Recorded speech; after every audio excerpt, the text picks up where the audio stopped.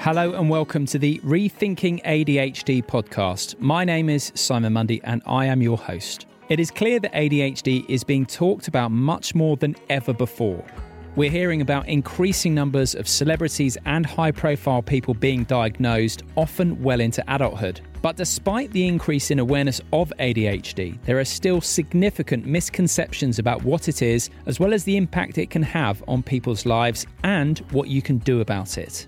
So this series aims to explore what ADHD is and how it presents itself, challenge some myths and misconceptions about it, and outline ways to manage the condition and thrive with it.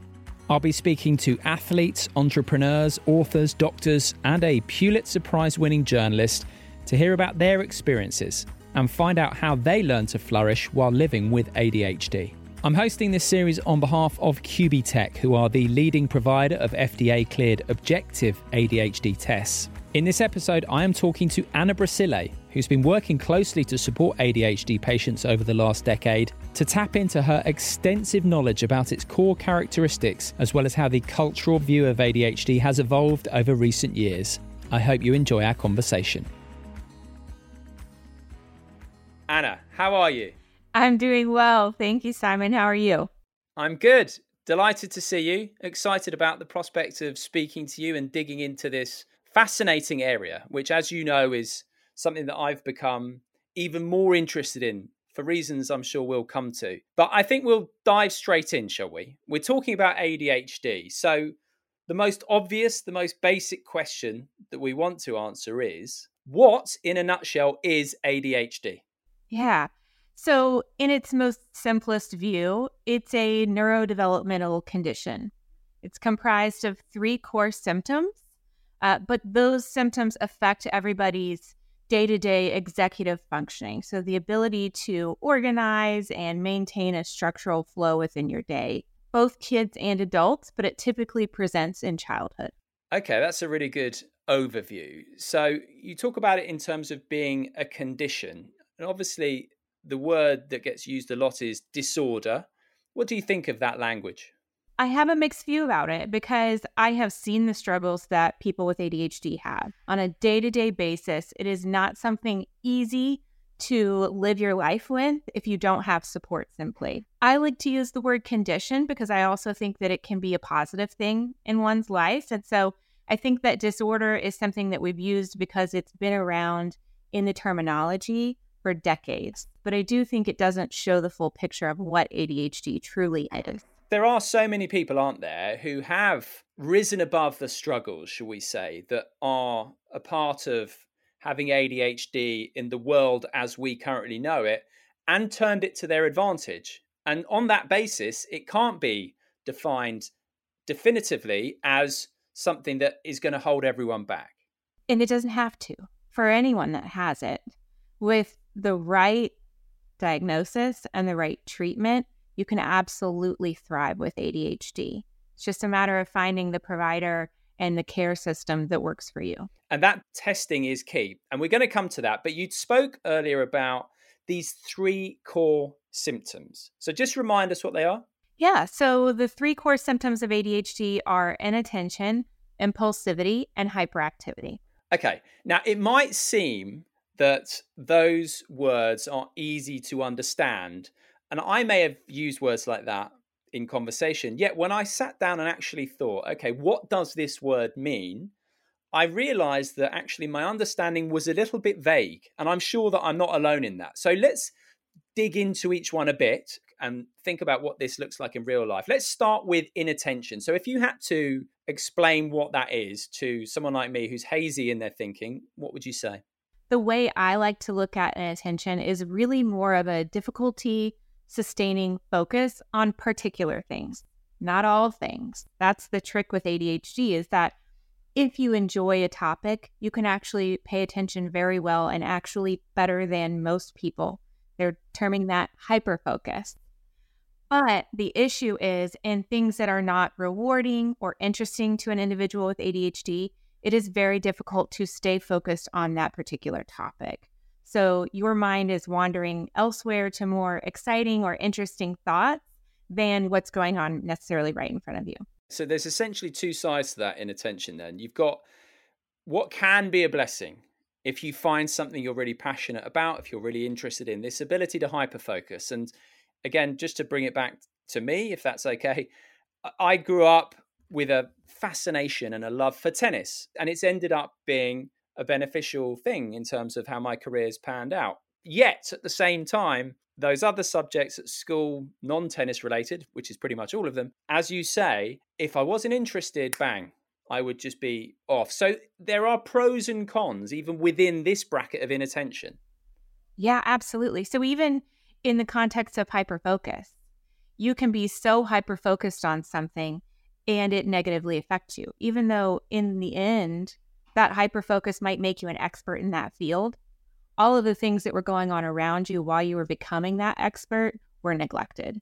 And so while hyperfocus is great if you can hone it in and you have some support system there to redirect you when it is time to disengage with that activity and focus on something else that's more important. So, for example, your schoolwork, if you are still in school, if you are an adult, just tending to your day-to-day things like bills, chores, all of the things that are maybe not as fun as the topic that you're becoming an expert in. Or even self-care, things like this. You could get so obsessed, whether it be at a sport or in a business and an entrepreneurial avenue, fantastic, do really well, but you're missing out these potentially other areas. Right. It can affect social relationships, not just school. We historically have thought of ADHD as a problem for school-aged children, but we see it affect one's life as they go on to be adults and, frankly, for the entirety of their life. And obviously, let's say in the schooling system in the UK, and I'm sure it's the same in America, we all have to do so many subjects and they're done in a particular way. So if someone who has the ADHD condition is not able to find something that they're really passionate about within those parameters, how much of a struggle can that be? An extreme struggle, and particularly when their symptoms are more subtle. We often see this in female populations or people whose symptoms are predominantly inattentive because they are less obvious than some of the stereotypical symptoms of ADHD. And so you can sit there in a classroom and struggle silently, and educators will often just think you're a poor student. And sometimes even parents will think that as well, when in reality, we know that had they had the right diagnosis and thus the right supports, they could have thrived in that school system and learned that they really love math or that they really love science and found a new field in science that they wanted to become an expert in. But if you're not given that opportunity and the support that's needed to get there, a lot of folks struggle. So without a diagnosis, without support, very easy then to internalize this message that you'll be getting from some parts from people who don't get it, that there's something a bit wrong with you. Perhaps you're not clever, you're not paying attention in the way you should be. It's a character flaw. Right. And it's so sad because a lot of that is stigma that's based on historical thoughts about ADHD. We had really framed the condition as the hyperactive little boy, the boy who gets in trouble in class.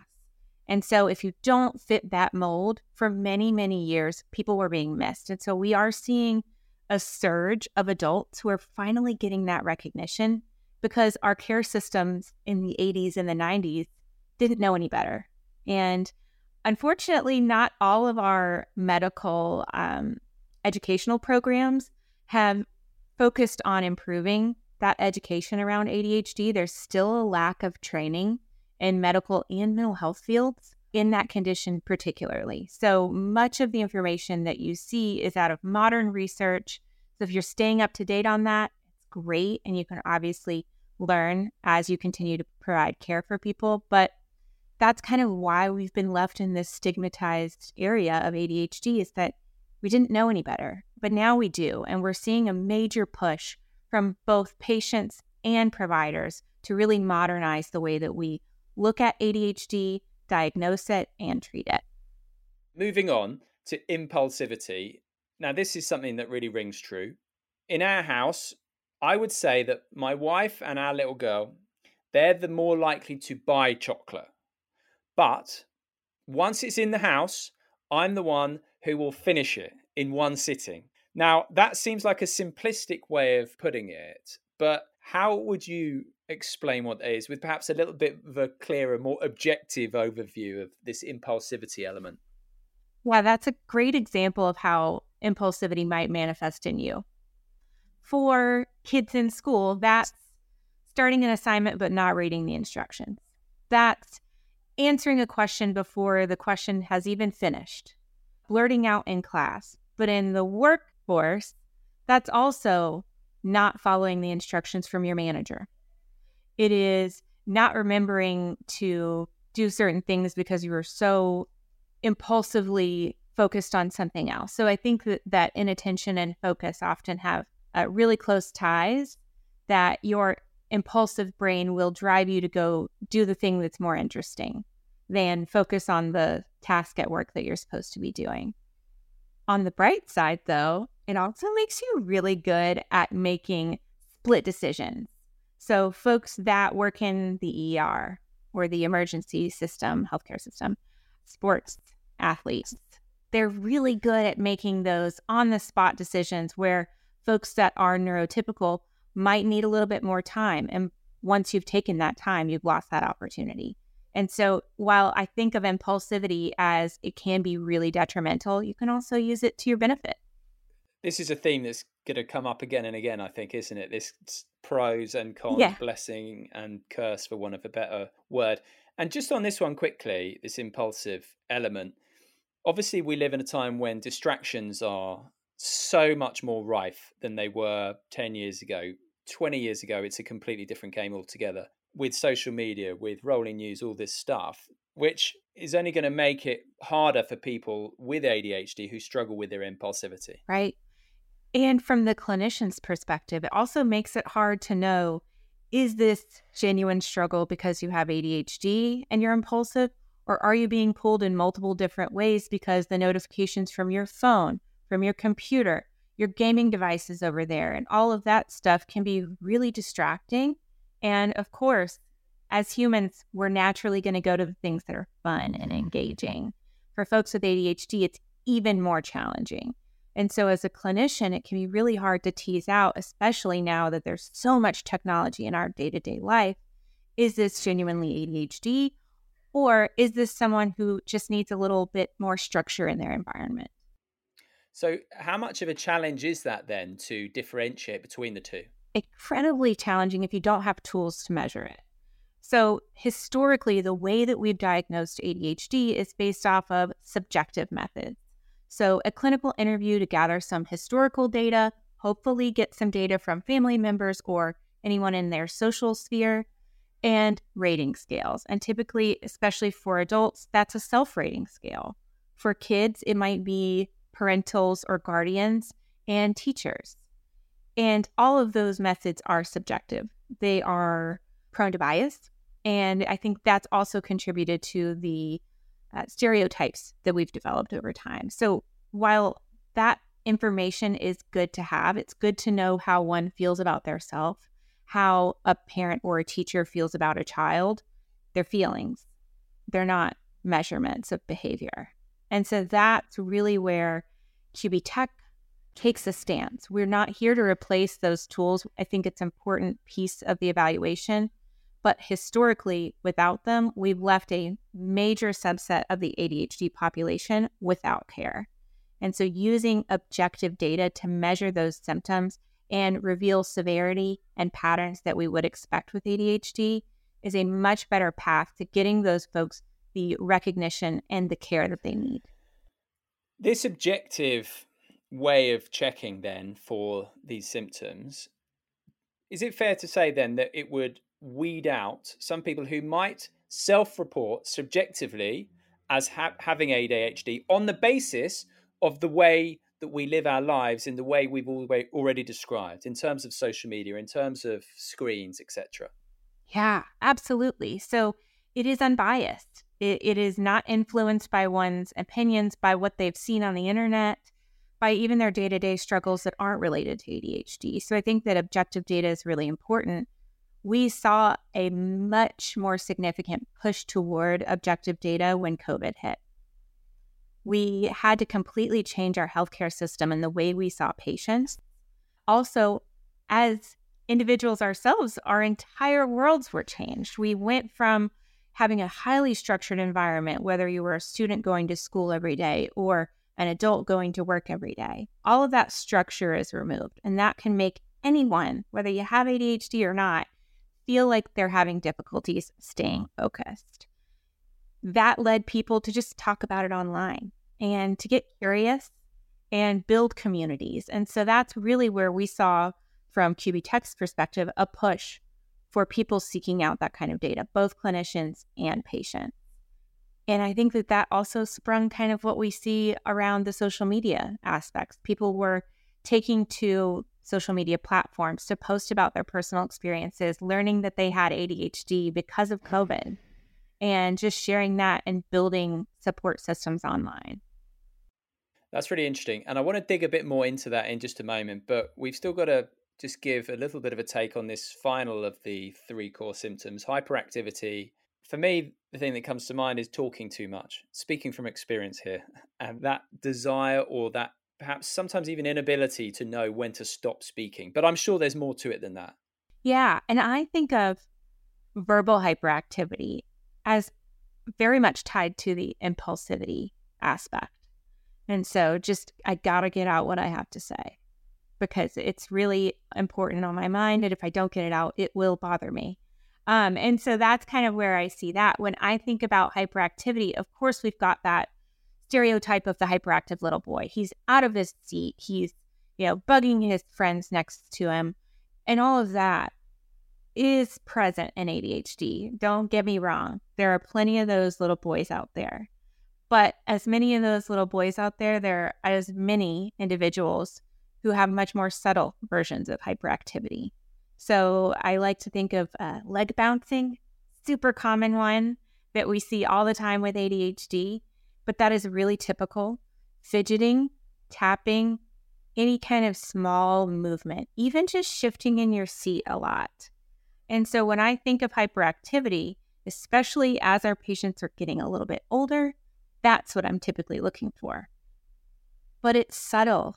And so it's really hard to see because we're humans. So it's like you need something to measure it. And that is really where objective testing comes in hand with QB Tech as well.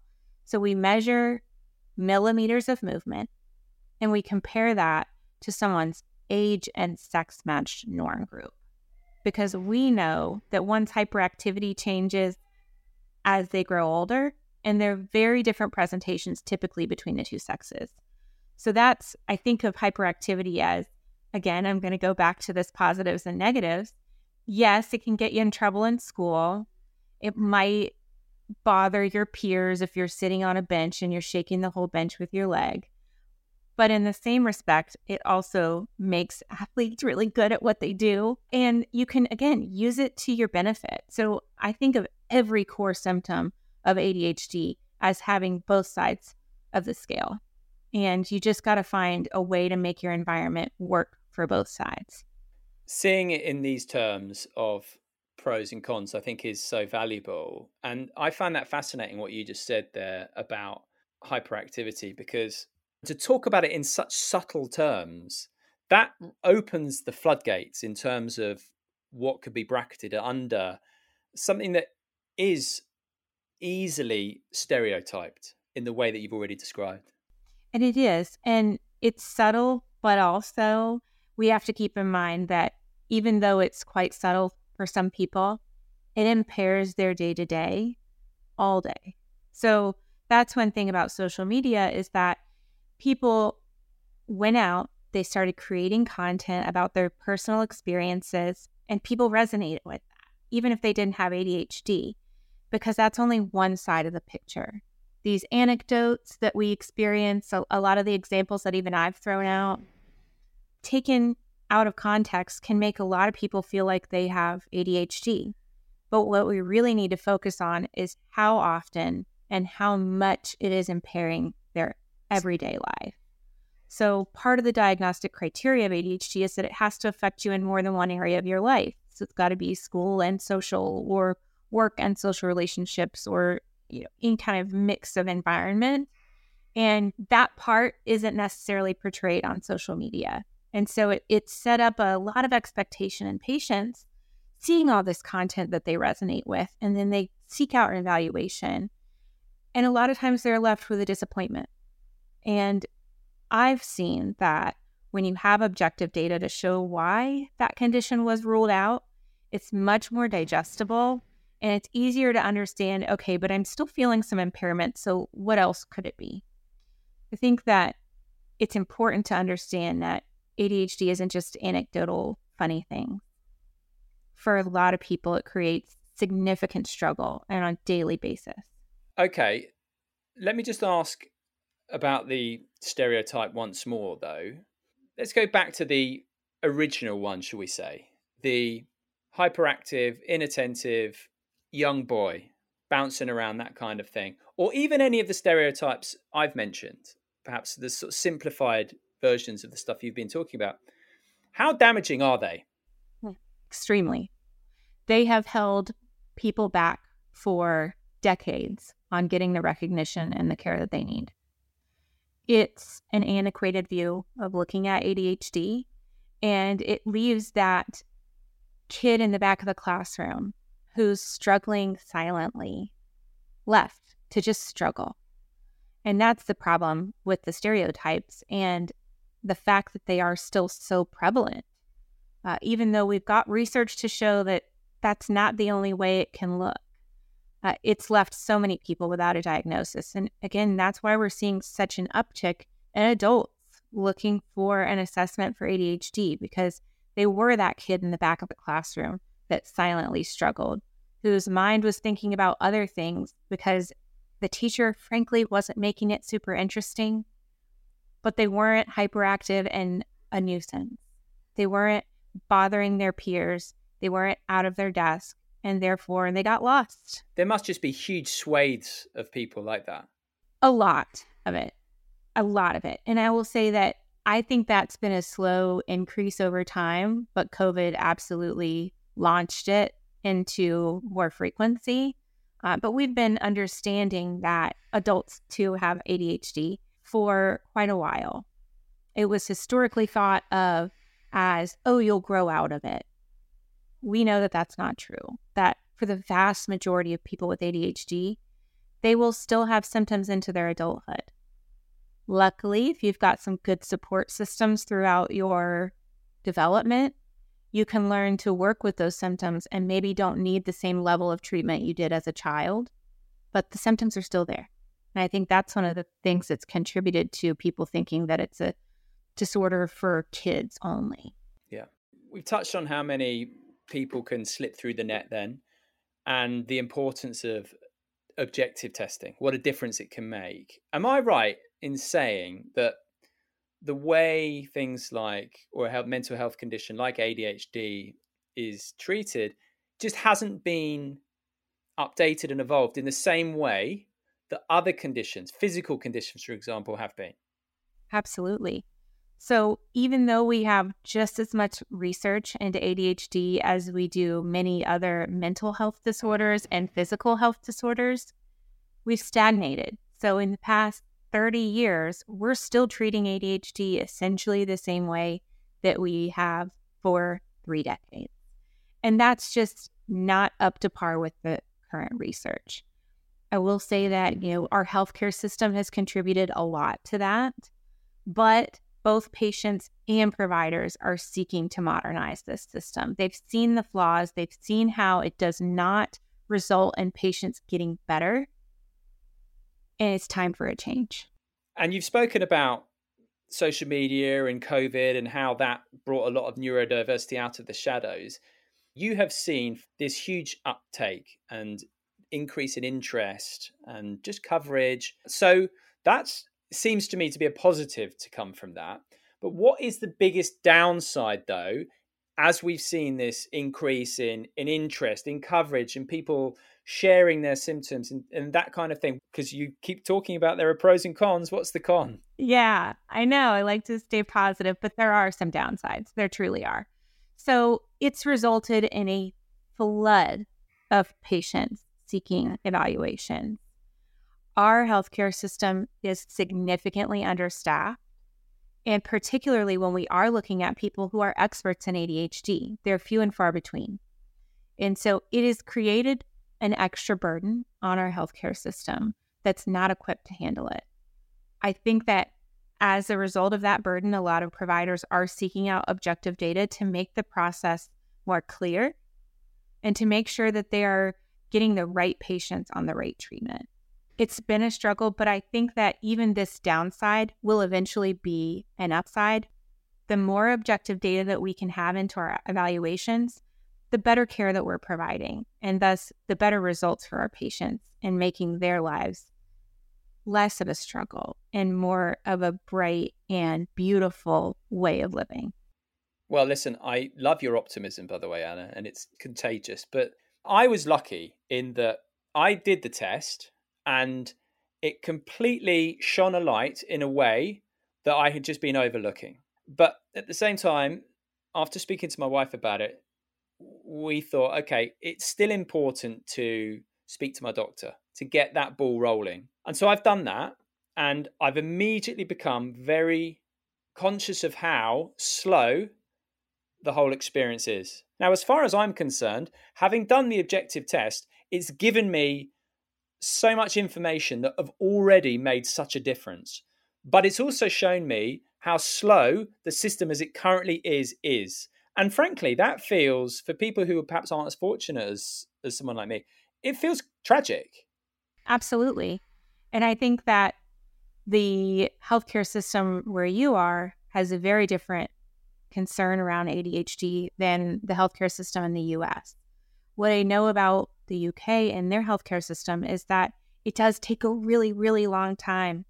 On the bright side, they do often incorporate objective data into their assessments. So while using those tools has helped them speed up the path and reduce the number of appointments to a diagnosis with objective testing, we've still got a long way to go over there. Now, back over on our side of the pond, we have almost an opposite issue.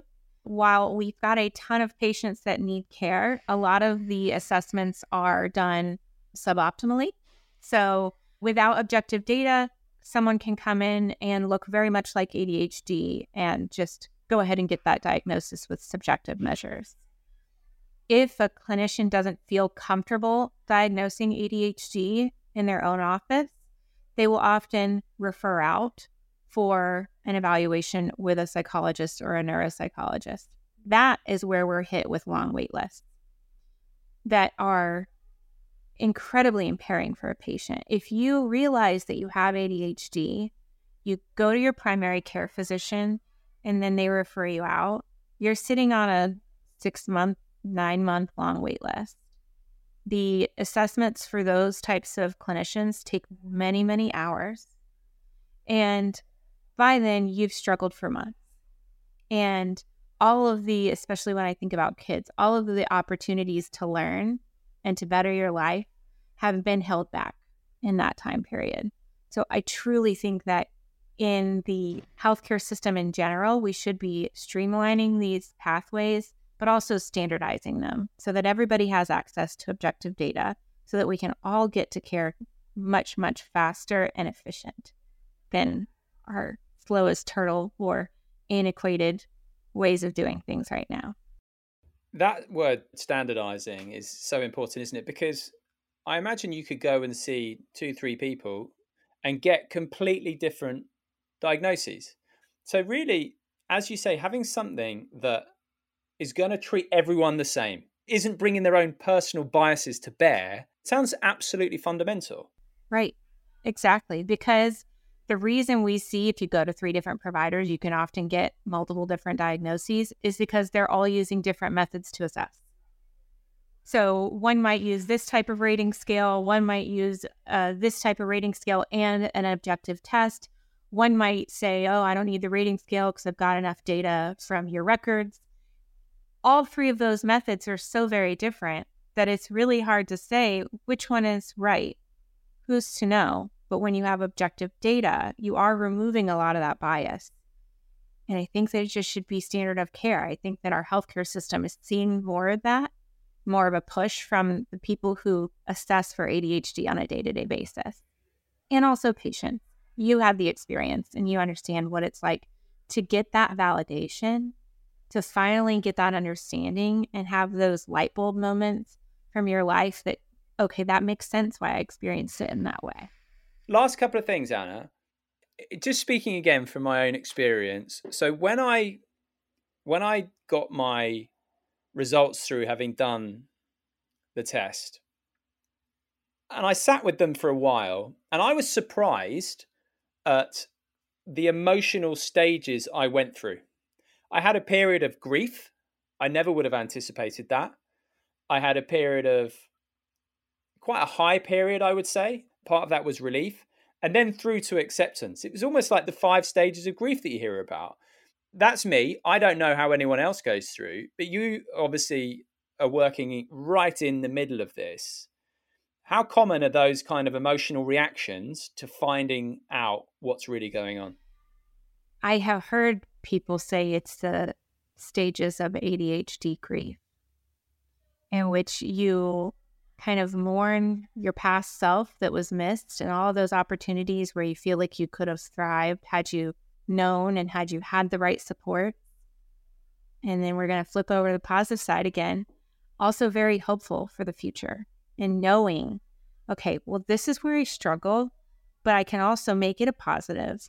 And if I have the right supports, it won't be so much of a struggle anymore. So yeah, I mean, it's a common feeling to, especially for adults who have been missed for decades of our lives, to feel upset about that past self.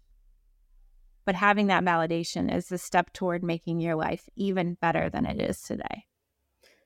I've got to admit, actually, just talking about that, I felt a little emotional as we spoke through that bit there. And it's important that we finish on a high, because I think getting an objective diagnosis and being able to move forward from that is a positive thing. And there are so many people out there who have been able to thrive from this. And I think giving those examples can help so many people. Can you just talk a little bit to this about perhaps even some of the people, and we're going to talk to more in the series, so we're going to be able to do a lot more of a deep dive on an individual basis, but can you just give us a bit of an overview about this so we can finish on a nice, hopeful, upbeat ending, please, Anna? Yes. You can thrive with your ADHD, and there are so many examples of that in very successful people all around the world. We see this a lot in athletes. We see this a lot in innovators, in entrepreneurs, in people in high-stakes fields. So they have learned to use their symptoms to their advantage. And I think that that is something that really should be focused on for each person who receives that diagnosis. Know that you have a way to use those symptoms to your benefit. Just get that diagnosis right, and then you can support your life to truly thrive with ADHD. And as I said, we're going to be chatting to some really remarkable people who have thrived. But this has been a fantastic place to start. I feel like I've learned a lot. Have you got any final thoughts before we go, Anna? Yeah, I have lots of personal connections with ADHD. I've seen the pathway go right. I've seen it go wrong. Know that if you think you have ADHD, seek out a provider who is well-versed in the condition, that uses objective data, and know that this is the first step to skyrocketing your future and to success.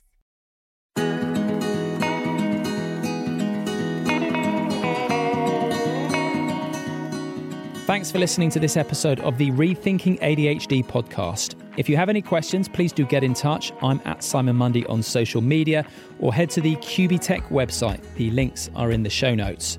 In the next episode, I'm speaking to one of England's best-known sportsmen of the last decade, the former England international rugby player turned broadcaster, DJ and reality TV star James Haskell.